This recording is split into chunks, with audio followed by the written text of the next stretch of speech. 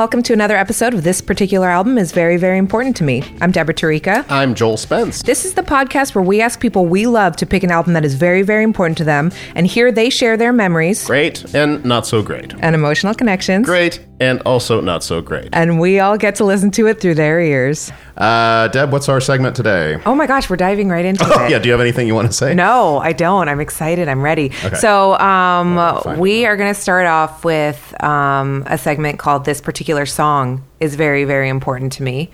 Yes. And So I'm we're excited about this. I started going through my music a little bit more and starting to pull some stuff aside. It's bringing up a lot. Yeah. Okay, let's play this.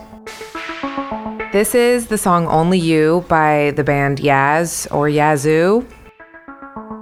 Oh, Aaron's reacting. Oh, man. It's like a story of love. Can you hear me? I don't have a very specific memory attached to it, but it's just very, very important to me. It's a song that I can put on at any time, and it brings up so much emotion. All I needed was the love you gave. All I needed for another day. And all I ever knew. Only you. This was such a great idea for a band anyway. The kind of cold synthy with this voice that is so full of soul. Yeah. Full of? Yeah, she's full of soul. Full of soul.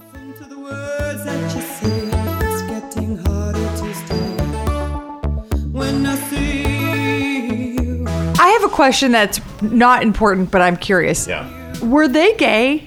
I don't know about Alison Moyet? Moyet. Yeah. I don't know. I know that Because Erasure is Yaz, right? it is the Part of Erasure is Yaz. Yes, the keyboard genius that left Depeche Mode, Vince Clarke, Yeah, Vince Clarke. did Yaz and then became Erasure with the singer. I don't think she's not part of Erasure. No. There's no woman in No. Erasure.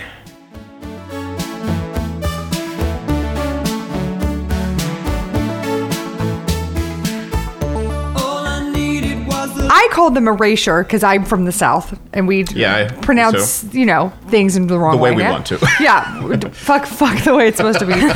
And I thought it was, I always got the sense that they were gay only because, not that there's such thing as gay music, but it was so It was happy. dance music. It was It was dancing, it full. was happy. It was so loving and so emotional. And I was on dance team and course you were. we always listened to Erasure and Yaz, always. And I thought it was, and I kept thinking it's so weird because half of the people on this team are racist, homophobic Yes. ladies. But that's never stopped anybody from liking enjoying things. music. Yeah. I know. No, I went through the same experience, in San Antonio, Texas, and it was always funny to watch these hard ass right-wing conservative youth being into something like Erasure or Frankie Goes to Hollywood and remembering them dance to it.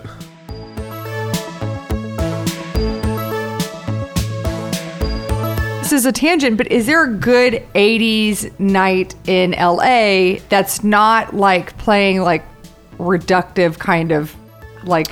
I think it's Tuesday nights in my apartment. window above. It's like a story of love. Okay, I want to say one more thing about my song. Please, yeah. Did you guys ever watch the show Fringe? No. I never saw it. It's a really good show. I have no idea if it holds up or not, but I do want to rewatch it now that I've been thinking about it. But there's a season of the show where the first episode, it ends with one of the main characters. They jump ahead in time 50 years, maybe not a good jump in time. And it's the very last scene, and it's the old man character, the crazy scientist guy, is sitting. It's a post-apocalyptic world a little bit. I don't know. I might be getting this wrong because I haven't seen it in so long. But he's basically just sitting in a car that's been abandoned, presses play on the CD player or whatever it is, and then this song starts playing, and it's just showing this the desolation. It's just this. He is the only one, and it's very. It just made me love the song even more, and I love this song. Yeah, Yaz is one of those bands that just makes me smile no matter. It's just they're untouchable as far as controversy in my heart. They're just perfect. Yeah.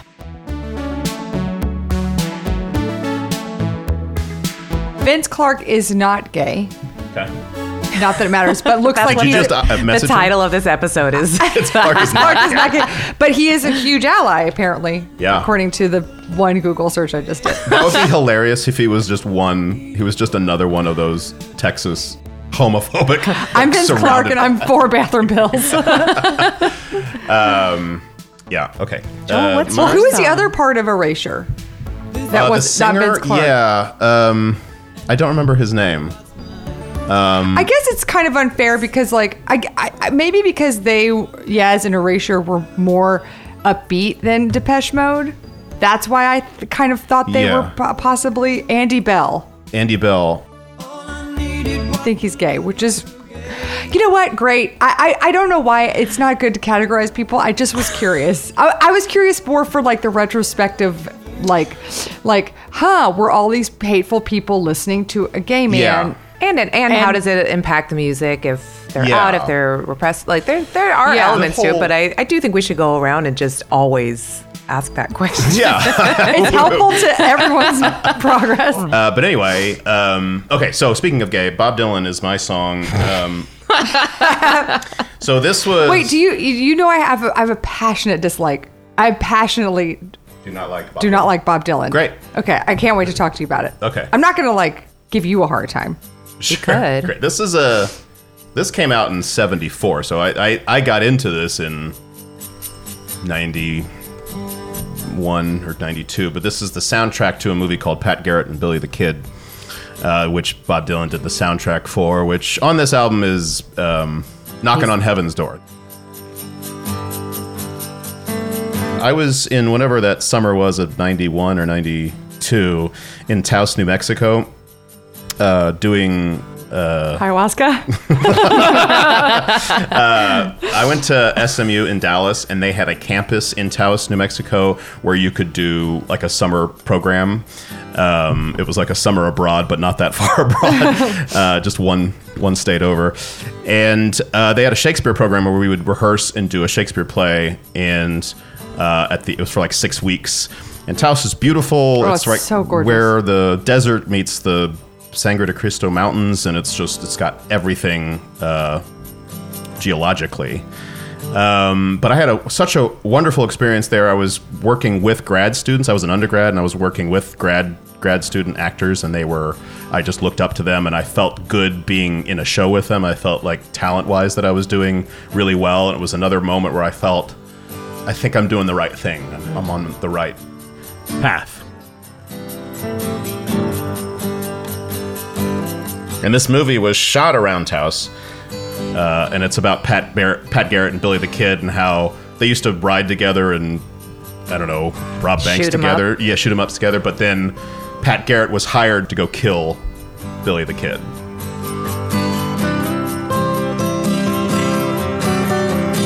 I have nothing in common thematically with that. Well, don't say that. But we don't know that. That's true. Maybe I will. Have you ever shot a gun? You don't know why I'm here. But we all got into this soundtrack, and Sorry, I just made a jump that Joel that and I are was best good. friends. It took me a Not about the second. killing. I'm here to kill Joel, but I just made a huge jump. Joel and I don't even like each other. This is a lot of animosity. so we watched the movie up there, I think on like a VHS, and I think we got somebody got the soundtrack like towards the end of the trip, and so we would listen to it while we were hanging out and drinking beer, and it just became the sort of the sound, the memory, the soundtrack to the memory of this time. So great experience. I felt so good. It was so beautiful. At the end of the trip, we had to get back to San Antonio where I lived. And I remember we were driving to a few of us were driving to Albuquerque, and we put this on, and that's when I almost started crying because of the scenery in this particular song. It just stopped. Are there lyrics? Well, that's funny Sorry. you say that. It doesn't even need lyrics. It's doesn't really, really. beautiful. This is another version of that same song, and believe me, there are 3 more versions of that same song that Bob Dylan did. This one does He have just lyrics. tinkered with it over time. Yeah. That seems right. But I remember feeling like, playing that music in the car on the way to Albuquerque was a sign that this whole experience was done. And it made me very sad. And I also, to double down on it, I was heading back to San Antonio to do my summer job, which was working in the bankruptcy court clerk's office. Oh my God. An 8 to 5 job. I was paid pretty well for a college student, but it meant that I was in an office. A windowless office, Yeah, I'm sure. in And right? that's fact, so depressing. It's so depressing coming from the most amazing scenery. I would go find a window and stare out at a tree in downtown San Antonio, and I was like, I felt such loss that I wasn't with those guys. I wasn't with that experience. But this song meant all that to me. That's really nice. I have different thoughts about Bob Dylan now. Do after you? that. Oh, that's Okay. nice. Sorry, I'll One of the lyrics is he's sort of singing to Billy the Kid, and the refrain is, "Billy, you're so far away from home." And for me, I was like, oh yeah, that's about me because I'm literally far away from home. But looking back, I felt I was farther and farther away from home in my mind because of the experience that I had just gone through. It's a rite of passage. It was a rite of passage. Some songs are like that. Some albums are when you are immersed in a situation. Some albums or music becomes their transition to another world. Speaking of that, our guest, you've heard her already. She's rapidly trying to finish that email she was sending. I'm trying to find this Joni Mitchell quote on Bob Dylan. Oh, cool. And yeah. I just found it. Great. What is it? Now I feel like a jerk. No. First of all, I have for many years thought that Bob Dylan is a plagiarist, and Oh, okay. Yeah. and really I got mad when he did those Chrysler commercials during the Super Bowl. Do you remember that? No. It was I think it was Chrysler. I did Anyway, a Victoria's Secret commercial. yes, years ago, that too. he started doing all this stuff where I was like, "What's the deal?" like his Hanukkah song? What? Oh, yeah. No, wait. No, his Christmas song. Oh, He yeah. didn't do a Hanukkah song. What am I talking about? Nobody does Hanukkah songs. Most anti-Semitic one thing you've ever person. done. And I was just like, well, he's just been elevated to this like folk hero status, and I think Joni Mitchell deserves as many accolades as he does, Yeah. if not more. Anyway, so then I was reading this article of Joni Mitchell in The Guardian. Here it is. She says straight up he's a plagiarist. And that his voice is fake and everything about him is fake. And I was like, well, now I love you even more. That's great. But just the idea that he being like, I don't know, this is going to get into gender politics, but like, it's unexpected for a man to speak so like honestly and poetically during that time. And she's basically saying, yeah, because he's putting on a play for everybody. Yeah. Another thing about that time is you could be different because there were like millions of less people in America, and you could be a total success. And you can't. And now think about the stunts you have to pull to even get to the notoriety that he got to. Yeah, I think it's widely accepted that he created himself for sure. It is.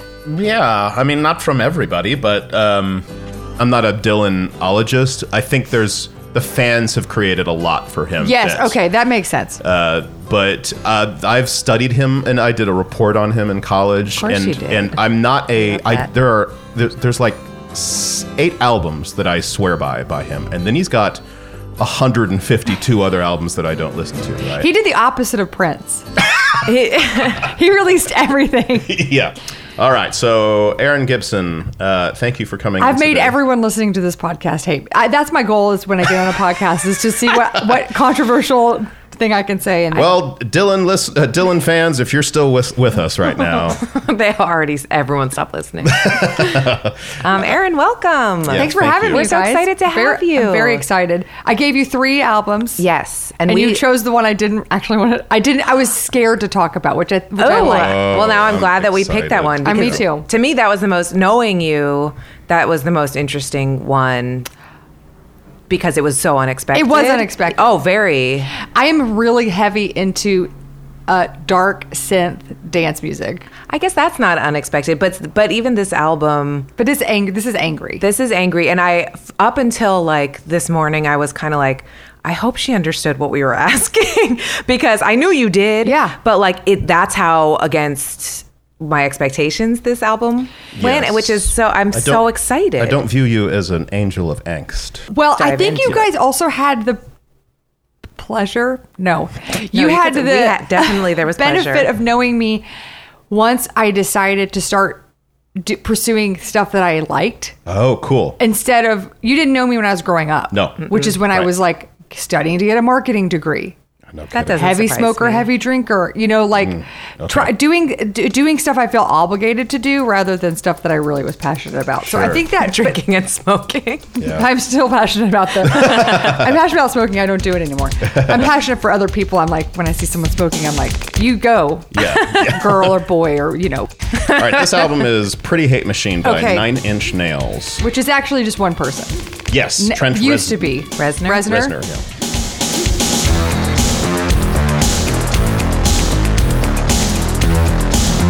So I have to listen to this when I have this, you know, on iTunes, whatever. I have to listen to it in order. If it goes on random, it drives me crazy. Got money, I'll do anything for you. Got money, just tell me what you want me to.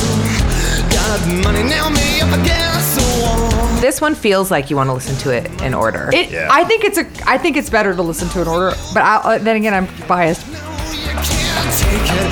No, you can't take that away from me. I like this song because it sets the tone instantly. You know exactly what you're in for. No, you can't take that away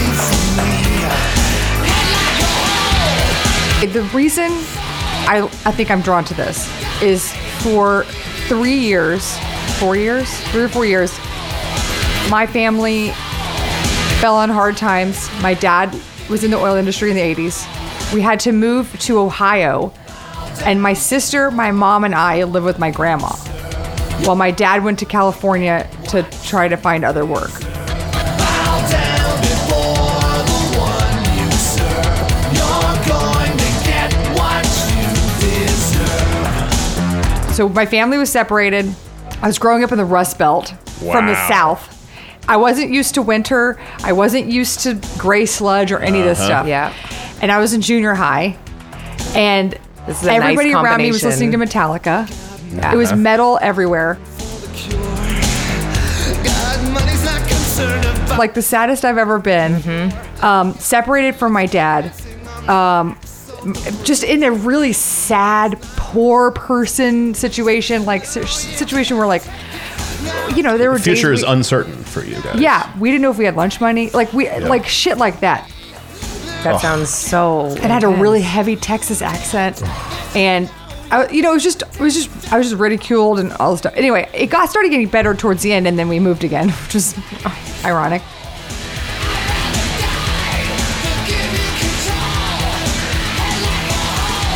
But the Rust Belt, and which is where Trent Reznor's from, and the anger and the he's really capturing. And I'm getting too deep into this, Yeah. but this tone of that time in the 80s when there was no hope. There was no hope. The government wasn't helping. Reagan was in office. Everything was shitty. Everything was the worst. Yeah. And this guy screaming about it felt like, oh, you can be angry about this stuff, and you can dance to the dance Yeah. to the anger. Wow. Yeah. Yeah, and this was released in '89, I think. So I remember I'm older than you, but this was my senior year of high school. And it was sort of like 8 years of Reagan. And then we all thought that's enough of that. But then we had George Bush for the next 4 years. And we thought, I guess this is what it's going to be like.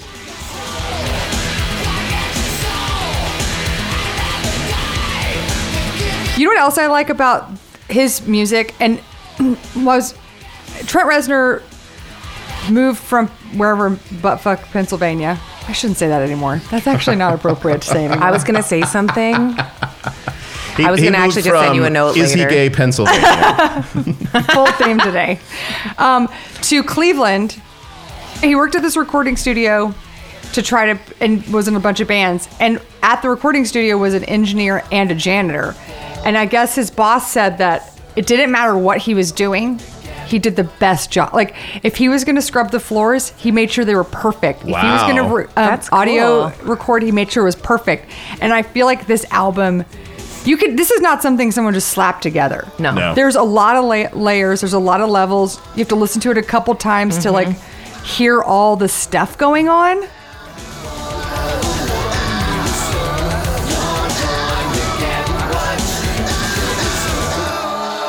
And there's a lot of, like Joy Division, there's a lot of like playing with sounds and repetitive things, you Yes. know, that I don't think you heard in music before. I'm actually shocked this wasn't a bigger hit when it came out, because this was basically an indie album. This They're will like just go it- right into the next song. Yep. There's no there. That's why you have to listen to it in order too. Everything flows into the next thing. There's no, if you stop it, it feels abrupt. Yeah. What I'm supposed to be. Why am I seething with this animosity? I think a lot of this music influenced the next 5 years. I think. I was kind of looking at like what came after, and there were a lot of like, because my time with Nine Inch Nails and stuff was more the early 90s when like Downward Spiral came out, and if I had listened to it when it came out, I do think this would be something my parents would have been like, what's going on with My mom Deborah? had no idea that I was listening to this. I feel Really? like this is one you want to listen to on headphones. So you can listen to it really loud, unless you're trying to make a statement like door slamming, turn up Nine Inch Nails, leave me the fuck alone, mom and dad. You know, like that kind of. There's I would a never have song said that to my on parents. Downward Spiral. No, not Downward Spiral. I can't remember the name of the We song. have fact but, checkers okay, listening, so It was, huh? I said we have fact checkers listening. Someone is listening going, I know what it is. When I went to college, my friend Melissa, who I shared a room with, who I went to high school with, the first day we got put in the band dorm, and we were mad. We didn't know that, and we were fucking mad because we were like, two smoking assholes from, you know, Smoking assholes. Houston. And we played a song from a Nine Inch Nails album that is so aggressive. And it goes something like this. I don't even know the words because it's so much screaming, but there's a part where the song stops and it goes, he's just screaming. It goes, fist fuck. And we just played that on my 10, stereo yeah. on 10 and opened all the doors and windows just to be like, don't fuck with us. Well, how do people? What do people do? Ignored you? Nothing. Fuck with you? They were like, "What's wrong with those two?" It fully like we were asking to be kicked out. Yeah, essentially. Oh, can I just play this song? It's so aggressive. I know this isn't on the album, but I don't think I can do it. It doesn't do it any justice what I just did, because it is. This song is so angry. Oh, it's called Wish. Hold on. He's so mad. He's so mad, and I bet in person you wouldn't even. Yeah. He just like walks up to Orange Julius and is like, "I'll just have a medium Orange Julius, thanks." Yeah. I feel like that's the kind of person he is. I feel got like. fucked Do you in the think he was backseat. always like that? Though? That's a 'Cause- legit Zach De La Rocha story that someone told me. Really? They saw Zach De La Rocha at Orange Julius on Franklin, and he was like, "Hey, just have an Orange Julius, please." I'm more interested in. There's an Orange Julius on Franklin. Yeah, There where's was. that? Okay, ready? There we go. This is the first day of my last day. Build it out, now take it apart. Climb up real high, now fall and then fall. No need for me to stay like sinless. I guess you're the one. Have you seen the video? I really wish I knew where the fist Post-apocalyptic fuck place is. But anyway, he just industrial. screams and then he says fist fuck. You get it. Well, I like. I see why you like on it. this one, "Terrible Lie." The first verse with all that yeah. angst and anger. At the end of the verse, he's only demanding an apology. Maybe that's the way to do it. A really big buildup just to ask for something Yeah, simple. just say I'm sorry. If I just want lemon with my water, I just do a really long rant. Just go, but you know what? If I could just get a slice of lemon. It's just anybody who like didn't Return ever. your Orange Julius. You owe me an apology. Where's the apology? I think You owe me a great big apology. Oh yeah. But you're missing the subtext. I thought it was at the end. He was Borrowed like, my comb. You didn't bring it back. I mean, I don't think this really. There are certainly people out in the world who have been like mistreated and wronged Yeah. who would not identify with this music. Yeah. Yeah, You know? maybe. Oh, sure. It's too angry. Yeah. Where were you with this band? Where were you in this dorm? Oh, I was like on the second floor. But I mean, what was the whole context of what were you doing there? Oh, this I was in college. Oh, I was in And college. we got assigned to the band dorm because I guess there were extra rooms. Okay. The band dorm, like not like marching band. Mm-hmm. Yeah, okay. Which fine, I played the clarinet. I have nothing against, but it was just Yeah. we were first of all, context. I fucked up and like didn't do my paperwork for college because my senior year I was like, I'm tired of working hard, I'm tired of getting A's, I'm throwing it all in the garbage. So I just started like, smoking weed and drinking and I got a dumb tattoo and just doing shit that was very Were you still in Ohio at this point? this is in Texas. You went back to Texas. Yeah, Okay. we moved back to Texas when I was in like late 8th grade, early 9th grade. Did you go back to the same, not exact house, but did you go to the same like area and everything? We grew up in McLean, then we went to Ohio, and then a year in Kentucky, and then to Houston. Man. So You're sporting this new Ohio accent when you get back to. yeah, I was like, you guys want some pop? Perfect. I do have a weird mix of like, there's certain words I say very Southern, and there's some words I say very Oh, is that Northern. right? Yeah. Oh yeah, so okay, I waited too long to didn't do great on my SATs, just kind of shot Yeah. myself in the foot. So I decided that I was going to go to a junior college for 2 years, get my shit together, and then go to UT.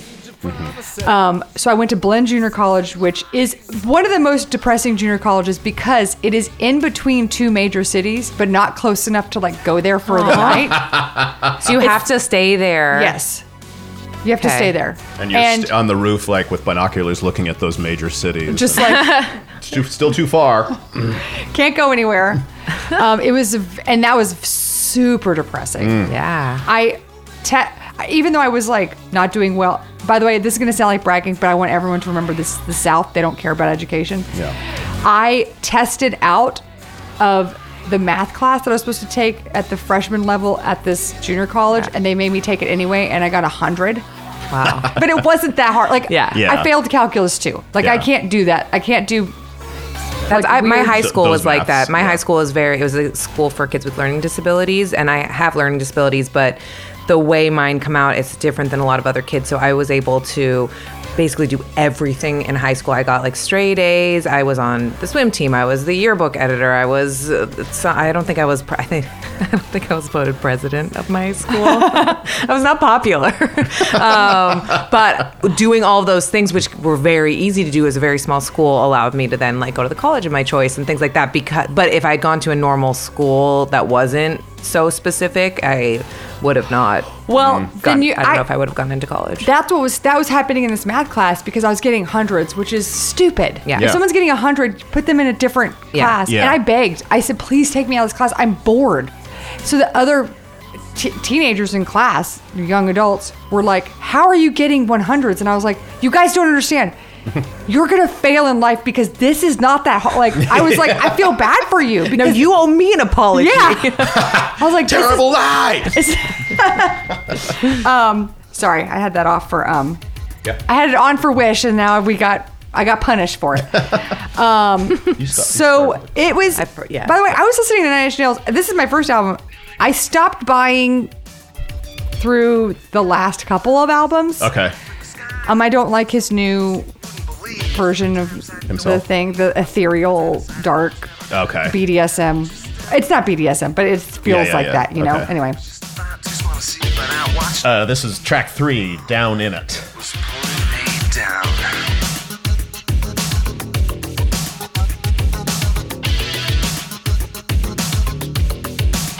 I don't know. This just sounds like my teenage. I didn't like New Kids. I didn't like poppy stuff. And when this came out, I was like, oh, This has upbeat tempo. I also love Morrissey. Yeah. I don't love what he's been doing lately. He's been But I think when you loving an artist wholly is like, that's tough. It's hard. That's You put a really lot on hard. them. I think having those specific, it's the same thing as liking different seasons of a TV show, but even more, I don't know. I guess everyone knows that, but I Yeah. don't think you have to like them from start to finish, because you can like 5 of the Bob Dylan albums and Yeah. not like the rest and still be a huge Bob Dylan fan. Right. I would think never you should go be to a Nine Inch critical. Nails concert. That's one thing I Yeah. would never do. I don't because Yeah. I don't want to.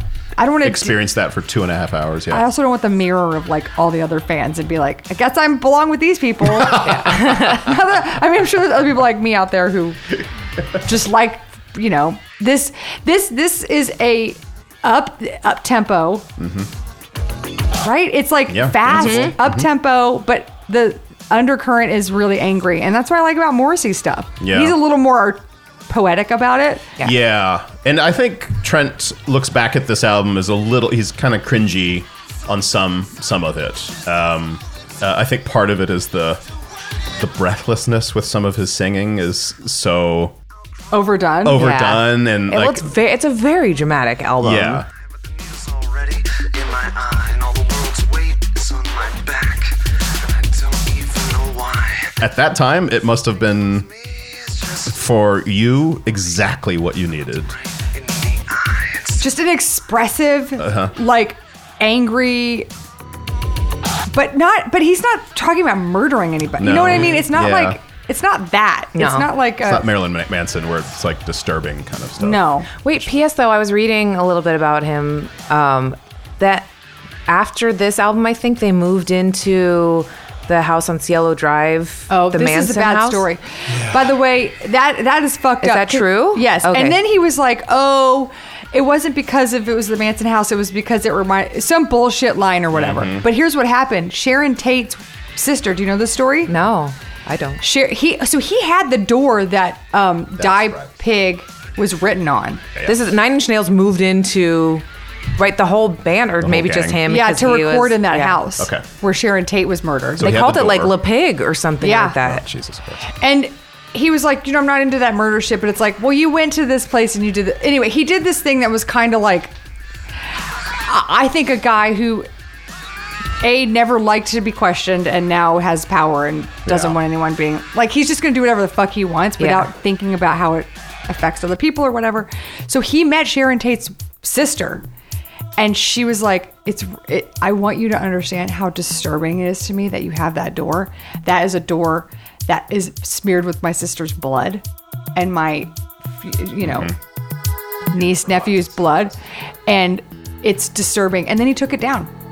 When That's cool. confronted by an actual human being, he took Yeah. it down. People that are willing to change, I do think that says so much That about does. a person, because it's so easy to double down and just be like, fuck you, and not think about But that's it a again. Midwestern thing too. There's a part of this that's like, he grew up with his grandparents. I haven't been able to find a lot about where his parents were or anything, but like, this is definitely a guy who's like angry because, he definitely needs a hug and I think can accept a hug. Yeah. Whereas there's other people who I think need a hug and are like, fuck you, never. Right.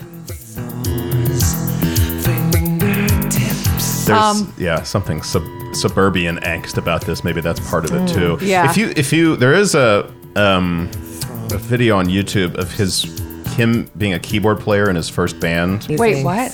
There's like a local news, I don't know where, it might have been in Ohio, where it's like a morning show and they're like, here's one of the local bands, and he's just the keyboard player in the band, and it's kind of adorable to see him be, and they're sort of the 80s new wave. It's like 86 or 87 or something like that. And he looks so young, and he's got this hair that's sort of 80s new wave, but he's also, you can tell he's very earnest and awkward and very aware that he's on TV for the first time playing music. can't that's so wait to interesting. see It's pretty adorable. yeah. Awkward eye contact with the camera. Yeah.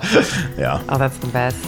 I do think it's really cool, like, even like you saying that, but I don't know him so well, but he didn't try and hold on to this anger. Like, he's a composer now, and he does really cool things Yeah. with his music that allowed him to evolve into a totally different type of musician.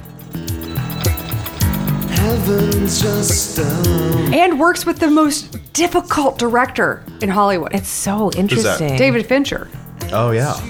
Yeah. Reportedly a lot of moving parts on that guy. Yeah, I guess with Gone Girl, he told Trent Reznor, he was at the chiropractor's office and like recorded. It was like basically it's music meant to make you feel like everything's going to be okay, but it actually doesn't because it's so upbeat. And so he was like, I want you to take that and do the music for Gone Girl. Like it sounds upbeat, but it's really got a dark undertone. That's hard. That's a hard thing to translate. Yeah. I'm gonna play. This is the one that I really connected to. That I, Oh, if I had heard this, guys, I'm gonna start crying. You can start yeah, crying. you can. This is track 5. Something I Can Never Have. It makes me so sad. I can't believe. I mean, I can't. You can play it. You should play it. But like, this song makes me so deeply sad. It's like when you're a teenager and you don't think that there's any way out of your situation, and you hear this song, and then it's like reinforcing that. It's like it's the saddest you can ever feel. I still recall the taste of your tears, echoing your voice just like the ringing in my ears. This feels like what you feel on the inside.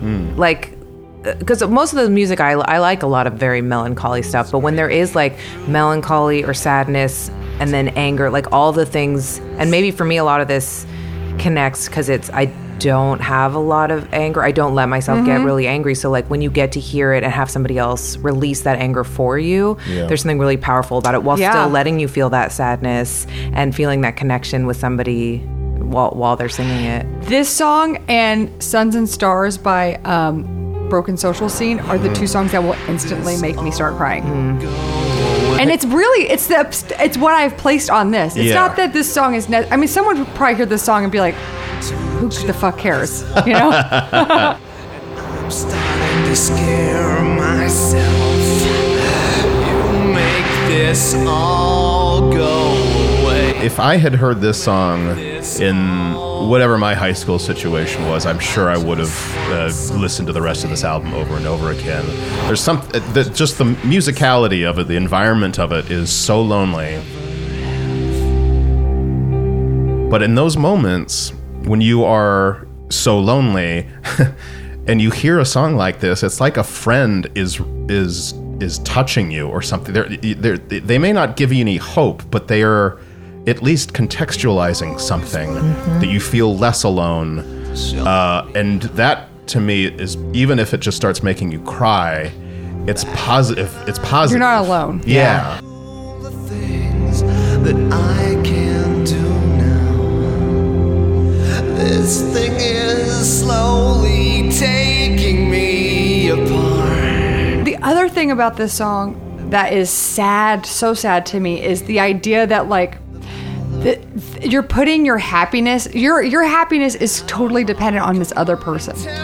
You know, like if you can never have this person and you can never have this happiness because that person holds all of that. You can't do that for yourself. Did you fall for somebody in Ohio? I had no boyfriends. I had boyfriends that I just were like, I was like really desperate to have, and so they never were good because I was like I was always on the bottom, you know. And were you close with your father before he had to go away for that period of time? Or you just noticed the absence? I think it was just like everything's different. Yeah. My dad is a tough dude because my dad feels a lot and also like puts up a lot of walls. Yeah. So he's got a lot of internal turmoil because of that. Yeah. He's a Vietnam vet, and went to theater school, and he's got as most Standard. Vietnam vets do.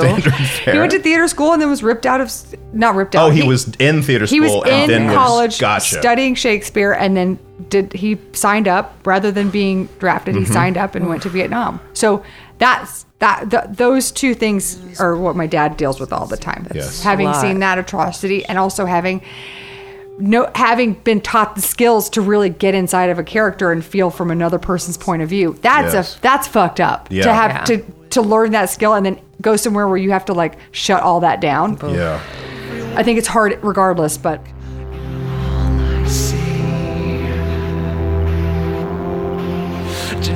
he came back and he reinvented himself. He bought a camera on his way home from Vietnam and started doing professional photography and Really? yeah, built a business, was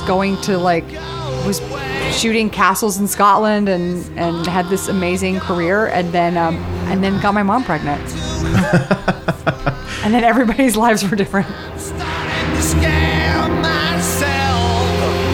Basically, when my dad had to get a real job, Yeah. he revamped and started doing like logistics and stuff for oil companies. So Okay. he would basically go in and when oil had to go from A to B to C to D, my dad made sure that it was the most efficient way possible and the safest way possible in different countries, Venezuela Yeah. and Yeah.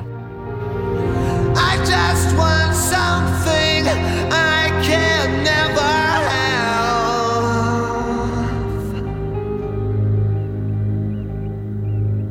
And now you're a photographer too. yeah, that's my dad. That was the one thing that he made sure that we knew how to do. That's really cool. Yeah, so he taught us a lot. Yeah, and I have all his old cameras. Oh, yeah. That's very cool. I think it's interesting how the words that you're using of saying like how he reinvented himself each time. Do you think he thought of it that way, or is that how you are thinking about it? I think I definitely think he did. Look, my dad always does the right thing, the thing he's supposed to do in the right way. Yeah. Like but I don't think he's necessarily happy about it. Mm-hmm. My dad wanted to be a location scout for movies. Mm-hmm. That's what he wanted to do. And he lived in LA. My grandpa is here in close to LA, and he was an LAPD officer. My dad had the opportunity to do that, but he had a lot of stuff. He had a lot of stuff in his life that that set him up for failure. His mom was an alcoholic, and his dad was working 3 jobs. Yeah. My dad has a very sad story. He had a very sad childhood. Basically, my grandmother worked at a bar here in LA and on Hollywood and Vine. When she couldn't find a babysitter for my dad, she would just leave him at Grauman's all day. And At he the would movie just- theater. when he was like 3 or 4 years old. What? Like fucked up shit. Yeah.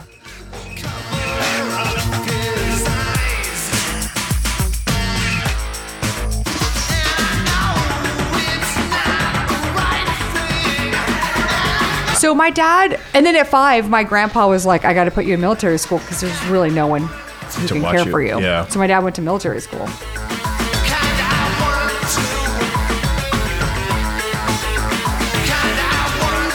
And so he lived there until he was like, I don't know, junior high. Wow. And then was kind of shipped back and forth to his mom, who married the governor of Ohio. And then I don't know what happened between. This is insane. He went from living with my grandpa and his 2 his stepbrother and stepsister and his stepmom, who's also a piece of shit to him, to going to living in Bell, California, in a small like post-war home, to going to Ohio with his mother, who was still an alcoholic, but now she had a horse farm and lived on this compound. And I have a picture of my dad on a horse in the woods of Ohio, like looking like a prince, essentially. That's so insane. Rags to riches. Riches, but like the money always came with strings and like control and stuff. And Jeez. yeah, it was very confusing. We can pretend it's alright. What's the price I pay? I don't care what they say.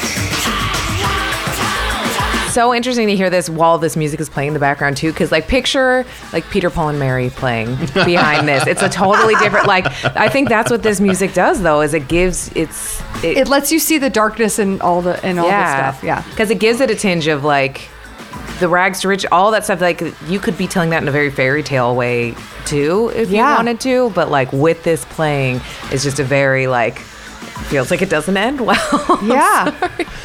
Yeah. I don't know if you've noticed, like, this album has like an emotional roller coaster effect. Like, something I can never have is the last song on the first side if you're listening to a tape or a record. And so that's the saddest. It goes from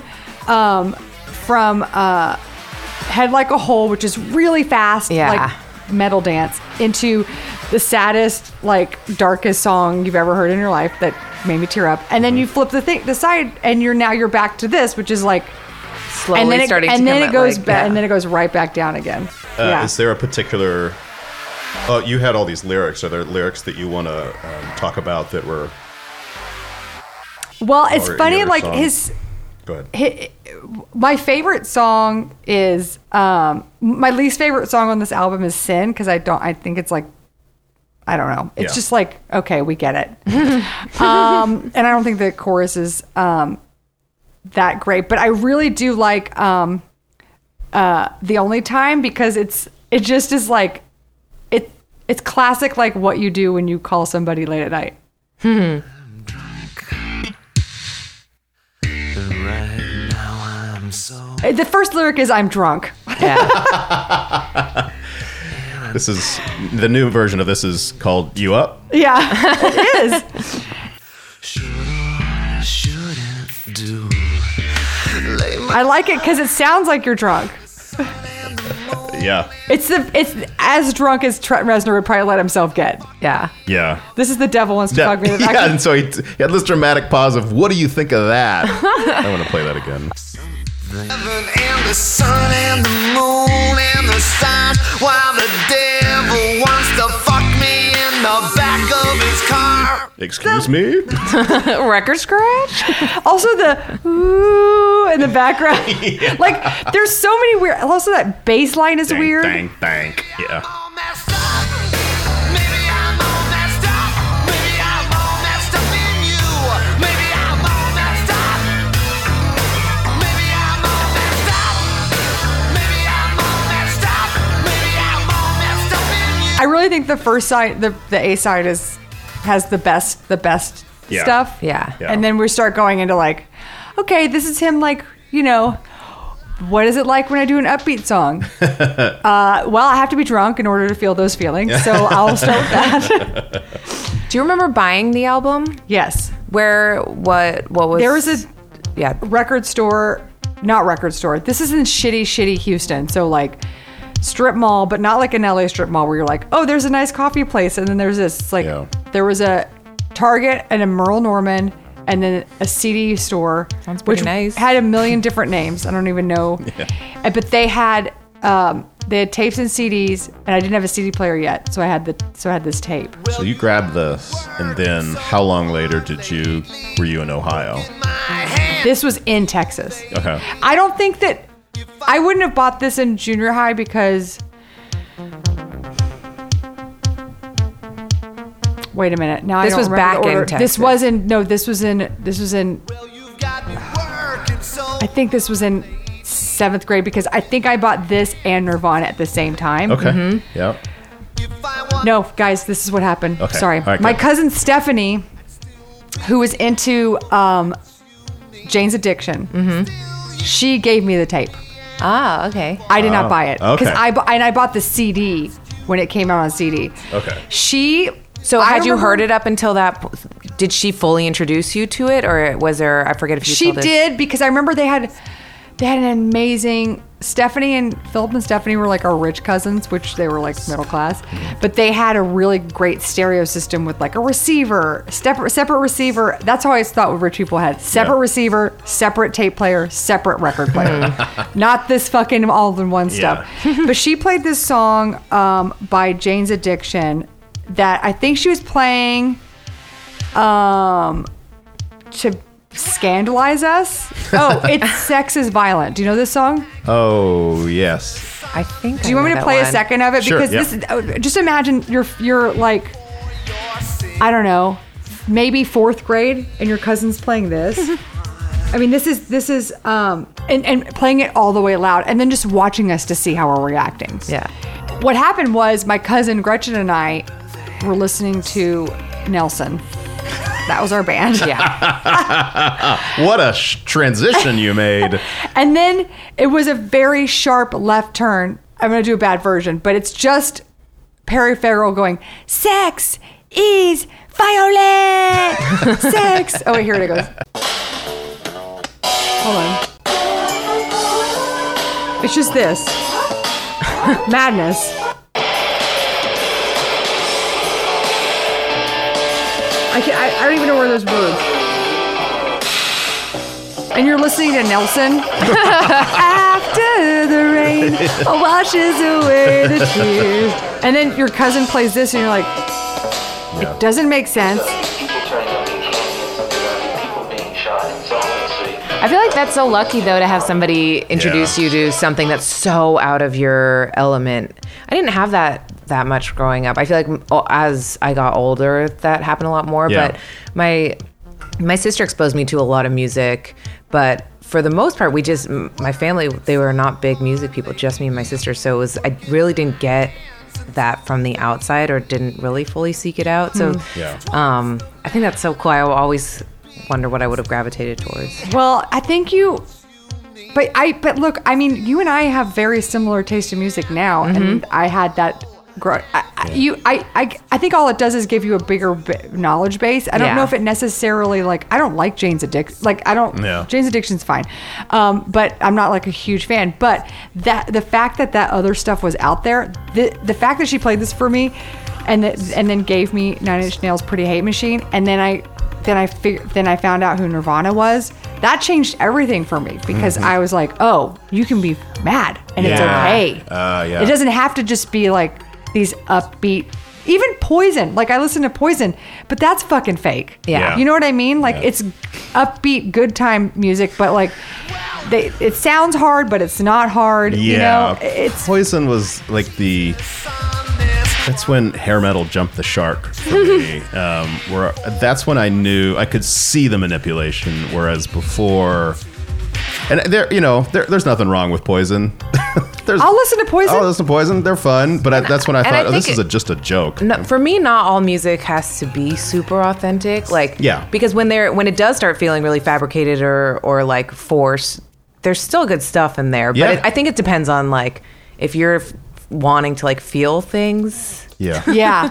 Well, that's true. Okay, so this is so. Well, okay, that made me think of this, because I also was listening at that time to Skid Row. Yeah.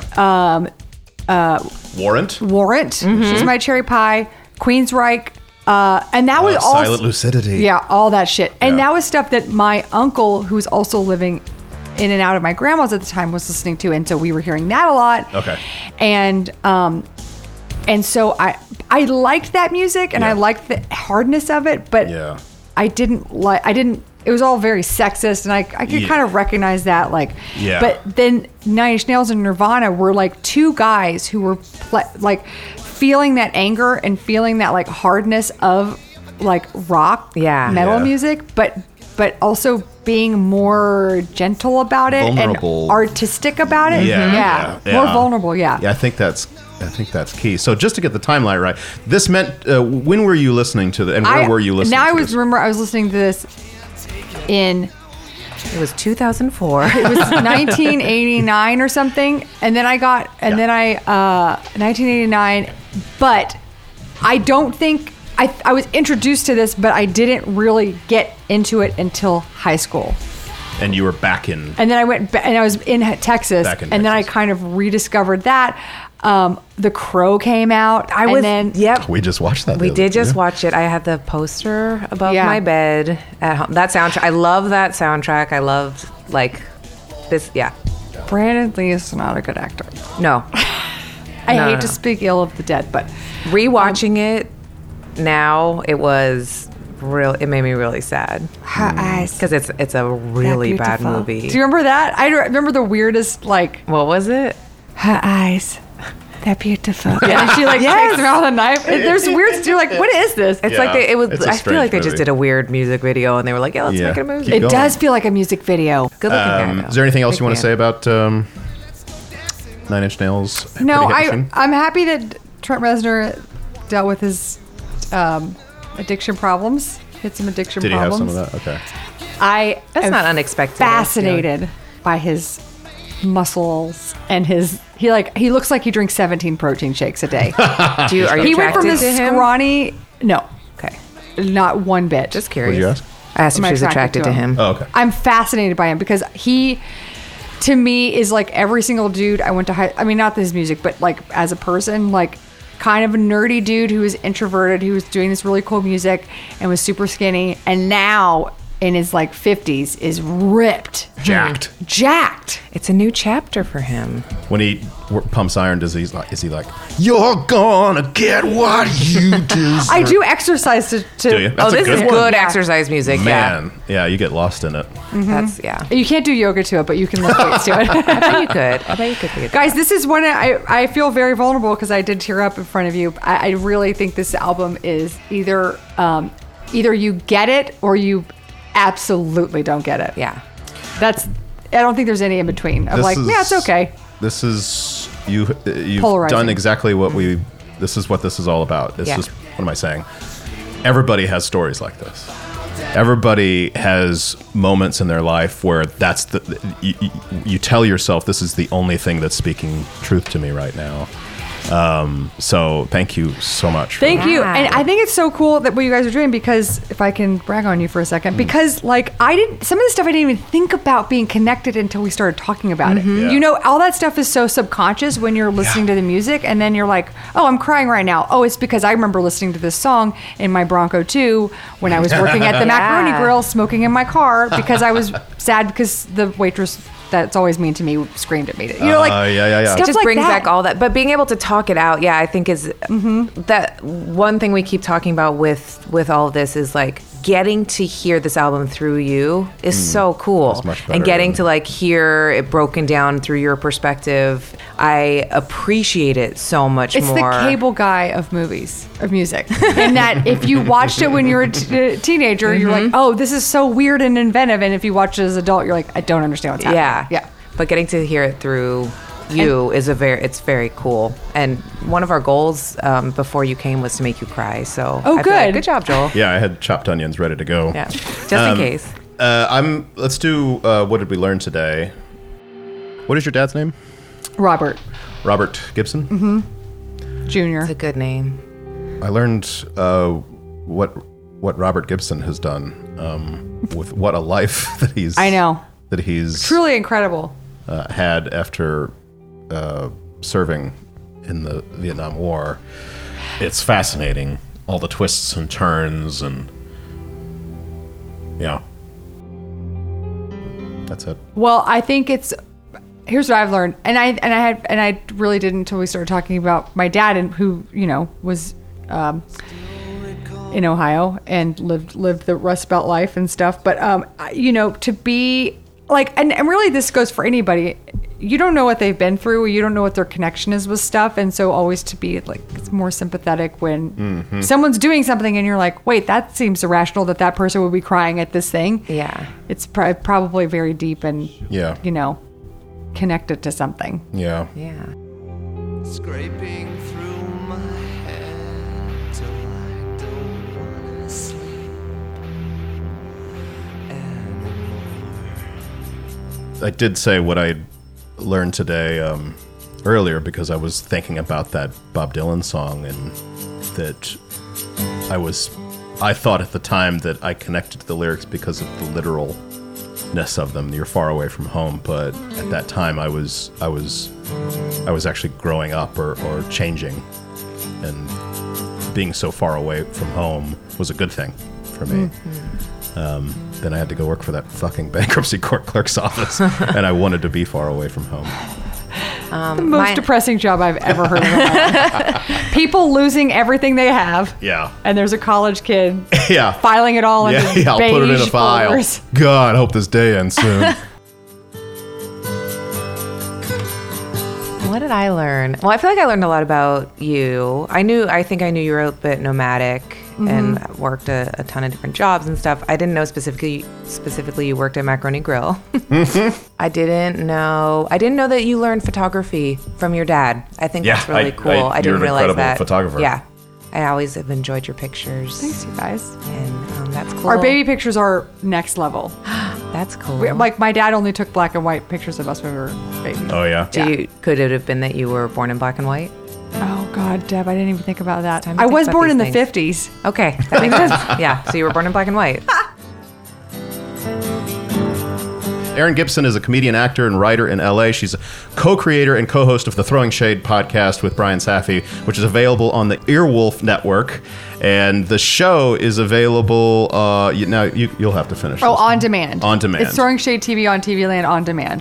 She's also the writer, director, executive producer of Game of Thrones, and that's on Funny or Die. That's right.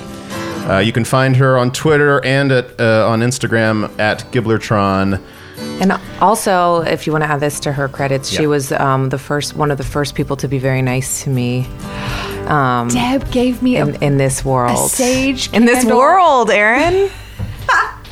I invited Deb to a bowling party soon after she started dating Fernie, and she brought me a beautiful candle. Rosemary, not sage, sorry. Oh. You bought me a rosemary candle, Thank and you. I burned it till the glass got too hot and had to be thrown away. It was so And nice. I never forgot it, ever. I never forgot you. And I'll never forget you. Thanks so much, Erin. Thanks so Thanks, much. Erin. Goodbye, everybody. Thank you. Bye. Thanks for listening to This Particular Album is very, very important to me. Like us on Facebook, follow us on Instagram and Twitter, all at This Particular Album. The show is produced by Joel Spence, Deborah Tarika, Ryan Middledorf, and everyone at Campfire Media. Artwork by Anna Salinas, music by Joel Spence. See you next time. Campfire.